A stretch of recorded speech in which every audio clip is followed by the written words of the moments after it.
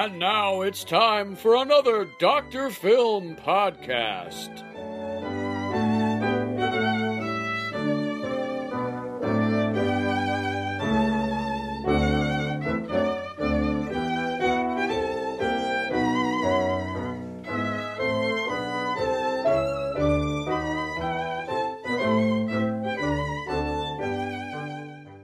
Remember, the Dr. Film podcast is sometimes serious and sometimes silly. So today we have Eric interviewing historian David Highway about a project we're both involved in, saving some historic films. It's a little calmer and more sedate than you've been hearing, but we like to mix things up. David, can you tell us a little bit about your work? Yes, it's a previously undiscovered short bit of film, about 20 minutes perhaps, of the local Kiwanis group, which doesn't seem particularly exciting, but at the same time, it's a document of Noblesville and Hamilton County in the 1930s. It was done in about 1935, 36. And shows them doing various charitable things. Well, as you know, Dr. Film caters to an international audience, so a lot of people may not know what Noblesville is. Can you help us out on that? Okay. Noblesville, Indiana is a small community, well, moderately sized community, just north of Indianapolis, central Indiana. It is a fairly typical sort of Midwestern site. Nothing really in particular about it other than that. Well, it's the only Noblesville in the entire world, isn't it? Yeah, that's true. There was a Nobleville in New York about 1880s, but no, we are the only Noblesville, so if you look it up, that's how you find it. Now, the criticism here would be that nobody cares about this. That's a very small, insignificant project, and that there are bigger fish to fry in the filmic world. Why is this important to you? It's important to us because it is a document of the community. This is a social artifact, and this artifact gives it significance in that fashion. This shows the community in the depths of the Depression. It shows people doing charitable works. It shows a lot of things that kind of give meaning to this sort of stuff. So whether or not it does have some sort of greater thing like that, it's important in an Americana sense. Wow, Americana, something Yes. that we don't have enough of anymore. I see this as an important, smaller project, much like the Milan High School games that I did a couple of years ago. I know it's not your county or your area of expertise, but it is history. Can you tell us a little bit about why those games are important? Well, it's a geographic thing. It is a proximity sort of a thing. Basically, basketball in Indiana is this huge sort of a thing. And, of course, Milan's important, the 1950s games there, because they, of course, turned that into a real movie, which was the movie Hoosiers, which has a deep impact on a lot of us there. So it's an identity thing. It's like showing Times Square in New York in the mid-century. This is something that says this is who we are. And so even though it just seems to be a basketball game, it's like saying Times Square is just a street scene. Yes, I got a lot of people. In fact, my lab guy in New York criticized me. He said, "This is just a basketball game. Nobody wants to do this." Mm-hmm. And I said, no, this is really important. Mm-hmm. What's odd about that is that you'll get funding for restoring a film about Times Square, but getting funding for doing a basketball game was hard until I made the case that it was a piece of Americana and it was a piece of social history. And, of course, people fall all over themselves to get copies of that because they're excited about it only in the state of Indiana. Yeah. So, well, it's kind of like there was a film out where they strapped a camera on the front of a trolley car, I think. It's in a cable car in San Francisco. Mm-hmm. And it's tremendously exciting to watch. Now, it's right before the earthquake, too, if you know about that, yes. So it's right before the 1906 earthquake, and so they had strapped a camera on the front of a trolley car in San Francisco, and you get to see some of the only existing footage of some of these buildings before they were flattened and burned. Mm-hmm. Pretty amazing stuff. So, yeah, all very, very relevant. In your Noblesville films, is there any footage that's the only existing footage of something important in Noblesville history? Pretty much all of them. There is buildings such as the Wild Opera House, which has been gone since 1959. The big thing that's interesting is the fact that it shows the poorer sections of town, because that's where they were doing their charity work. Mm-hmm. And so as a result, some of those houses may be there, they may be not there, but it shows them as they were when they were occupied by these working class families that didn't have a lot to go on. And so they're very, very basic sorts of buildings. And it's an interesting look. This isn't your gentrified, restored, stuff that people have come in later saying, look, this wonderful Victorian home. This is somebody who's barely making a living. We've got some really interesting footage of some white guys playing Santa who are catering to an African American family. Absolutely. There are African Americans in the group. And they're kind of creepy looking Santas, too, but that's a different story.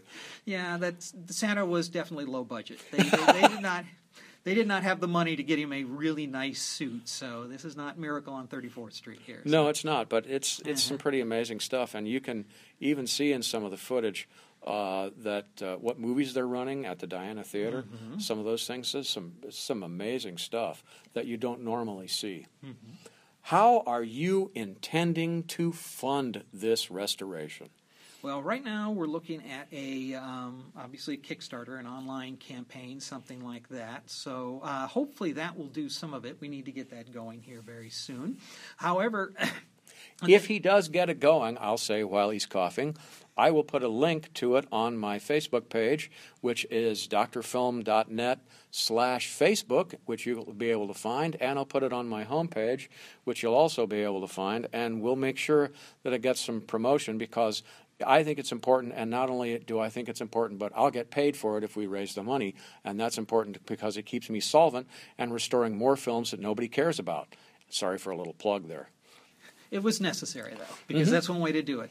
The thing is that there's a lot of interest locally in the film. I recently spoke before an antiquarian group, a group of women who are interested in older stuff, and they immediately said, yes, how much can we give you? So that was nice to hear about. There are other people. It just needs to be organized as much as anything else. There was one woman who was watching it who saw the scene in front of the Wild Opera House where they're loading Christmas presents onto the trucks, and she went, okay, the guy in the uniform, I think that's my dad. Wow. So that was pretty impactful there. See, that's the kind of stuff that you just don't get any other place. You see these films that are 70 and 80 years old, and you hear, oh, that's my dad, or oh, that's my mom. Oh, she looks so young there.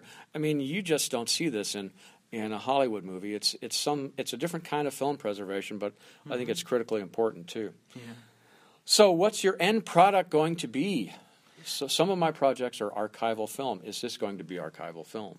I would love for it to be archival film, but I don't think we'll ever be able to make it to that level. I think most people will simply be happy with a DVD of their own that they can take home and kind of show off and kind of say, look, here's our thing here. So, and as I say, some of the local community groups are going to be interested simply for the shots of the town itself, for the environmental shots as much as anything else. And we'll have to see how the footage responds. There's a wonderful scene of a lot of children that are getting a free hot meal in the middle of the day. They were in one of the poorer schools, and so they're just like dozens of these kids that are coming up and taking these mugs of hot stew to go ahead and get that. And it's the dead of winter. Some of them are thinly clad. It's really an interesting sort of a scene. Mm-hmm. And I've always kind of felt that with some of this stuff, as it gets better known, other people are going to look at it and kind of realize for larger projects that, okay, this is an interesting bit of footage that you don't usually find. Right. But it's not going to be usable until we get it cleaned up and available. Yes, the footage as it was shot is extremely dark and it has not aged well, and so it's going to need a lot of what I call extreme unction in order to get it cleaned up to the point where you can actually see it, because most of the darks are so black that it rolls off into the bottom of the picture area, and you end up having to brighten it up just enough so that it doesn't look fake, but enough that you can start to see the details in it. It's been very rewarding to do that because I've seen a lot of good data that comes out of it, but it's going to take a while. It's going to have to be done shot by shot, and also they did this in a very strange way by having a hand-cranked camera for every different shot, and so the speeds are different all the way through too, which is kind of strange. Very strange. It's random. It is absolutely random. Mm-hmm. Is there any other film history that Hamilton County is famous for? And then hold back, don't go too far, but I know. It depends on whether you're talking good or bad. So. Let's hear all of it. Okay. Because I'm about film history. I don't care if it's good or bad. Let's just do it. Okay, let's see now. Earliest days, we sort of connect to the silence because we had a local guy named Otis Bart, who was a buddy of Tom Mix, and they served together in a Wild West show, and Otis Bart claimed that Tom Mix actually owed him some money, and this was in the mid-'20s when Mix was huge. Mm-hmm. So that was back in the silent days. We had one guy who was in silent and sound, who's really our only A-list celebrity, and that, of course, is Norman Norell. the famous fashion designer. He did silent work for Gloria Swanson and Rudolph Valentino. In Zaza. In Zaza, Yes. and in something called The Sainted Devil, which is lost. Mm-hmm.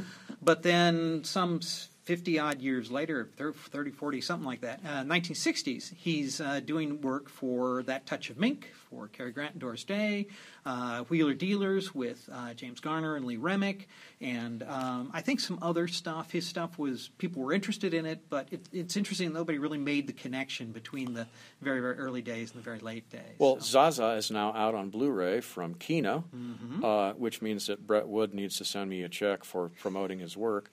I've not seen it yet, but I'm told it's quite good. I was watching it the other day. I was working on some stuff about Norell, and I didn't watch it all the way to the end, but it looks very good. Now, I know you've held back because there are some other really good Hamilton County stories about movies, and I happen to know them, so I'm going to encourage you to go forward and tell some more of that. Okay, let's see now. Once again, one of the good is a relative statement, but we have, of course, the Hoosier Hotshots, who were humorous musicians, worked for the National Barn Dance, went to Hollywood in 1939, did 22 really bad musicals. And when you say really bad musicals, I've seen most of these, and they're really bad. Mm-hmm. Mm-hmm. They were there to provide humor. It was filler. It was just kind of like, okay. They're usually the best things in the film. Mm-hmm. And sometimes the films are so bad that you could just take 4 or 5 of them and cut them together and make one film out of them, and it would be hard to tell where the seams were because they're so repetitive. And they use the same cast. They use the same sets. They even have chases around the same tree. Mm-hmm. Mm-hmm. So it's a wonderful thing. Now, the final one that is kind of oblique, we have a couple of obliques. For instance, Trigger, Roy Rogers' horse, was actually trained by a guy from Noblesville, originally called Golden Cloud. And Trigger, of course, is also in The Adventures of Robin Hood. Trigger was ridden by, wasn't it Olivia de Havilland? Olivia de Havilland. Yeah, so Trigger's rider is still alive, which is kind of cool. Incredible, actually. So, she's 102 now. Oh, my word. So, so Trigger is kind of oblique there, but the really oddball one is a guy by the name of William Dudley Pelley. And Mr. Pelley was not from Noblesville. He was absolutely not from our community at the beginning, but he was originally from Massachusetts, short story writer, went out to Hollywood to become a script writer and worked with Tom Mix, Colleen Moore, I think, and a lot of films with Lon Chaney. He was only 2 films with Lon Chaney, but he was a friend of Lon Chaney's. Okay. Yes. So, and sometime in 1928, Mr. Pelley suddenly went through some sort of weird life change thing where he decided to start his own religion, after which he decided, okay, I need somebody to be sort of the leader of my religion, and this was in about 1932, and he said, well, there's this Chancellor of Germany guy that I think is going to be really, really crucial to this. So, in a short way, William Dudley Pelley became one of the leading American fascists in the world. His transitional work is called 7 Minutes in Eternity, which you'll find. It's an interesting kind of book, and as he got older, he got a little stranger. His Lon Chaney films both survive. They're quite good. That's The Shock from 1923 and The Light in the Dark, which is also known as The Light of Faith from 1921, and they're both around. And in fact, The Light in the Dark and The Light of Faith exist in 2 different cuts, which is kind of interesting. It'd be interesting to restore that, just from a social history point of view. I don't know whether it's even worth watching, but... I've seen both versions of it. Eastman House has the long version of it, and it's actually substantially different from the regular cut, which is only about 30 minutes long. The full cut's about 60 minutes, and it's very Pelley-ish, if you know Pelley. And full disclosure, I knew William Pelley's son-in-law, who just died in January this year, and I knew his daughter. And she died about 10 years ago. She was 90 when she died, and she had actually known Lon Chaney as a little girl, so I got to meet somebody who'd known Lon Chaney, who's been dead since 1930, so that was kind of cool. And then his son-in-law, Mel, just died this January. He was 101, so... Yeah. Anyway, go ahead. Yeah, his connection to Noblesville came in 1940. He had to skip out of South Carolina, where he was at the time, because he'd written some bad checks. And there was something going on. For some reason, he decided that Noblesville was the place he needed to land. He tried to buy one of the local newspapers, and they told him to get out once they figured out who he was. So he eventually just bought a building and set up his own printing press there. And the first things the local did was break all of the windows in his building. So he was not particularly wanted here at the time. That was in 1940. By 1942, being a fascist was considered a bad thing. So he ended up going to jail for sedition. Now, he got out of jail after the war in the 1950s and came back to Noblesville and apparently had calmed down a little bit. He'd calmed down rather substantially. Yeah.